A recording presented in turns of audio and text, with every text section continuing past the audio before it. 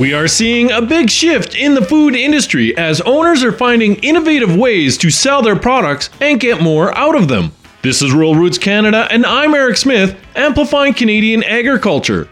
Terry Andreo, who is with ATB Financial, spends a lot of his time listening to people who work in the agriculture and agri-food industry about how they have dealt with the pandemic.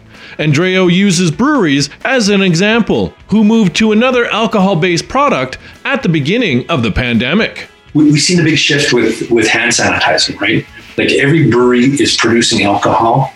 They shifted in a time of need, and they're continuing it. So, they're producing an alcohol form. Why can't I produce hand sanitizer? So we've seen a shift in a lot of hand sanitizer. He says in recent years, we have seen a shift in the food industry to reduce waste. We see vodka being made out of milk solids. So something that normally gets poured down the drain is now being repurposed into something that's consumable.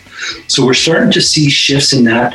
There's a company out of Europe called Discarded Spirits that are taking old, wasted fruit and vegetables and turning them into spirits. He says there has also been a change in how people want to order their meat. I think that people have been exposed to saying, instead of buying, X amount of cuts and putting them in my freezer, I'm just going to go to my local butchery and get kind of on demand what I want, because now I've got a relationship with the people at Red Deer Lake Meats. I can go down there, buy the cut fresh or aged, and eat it when I want to, rather than packing my freezer full. For more on our chat with Terry, go to ruralrootscanada.com, and don't forget to check us out on Twitter, Instagram, LinkedIn, and Facebook.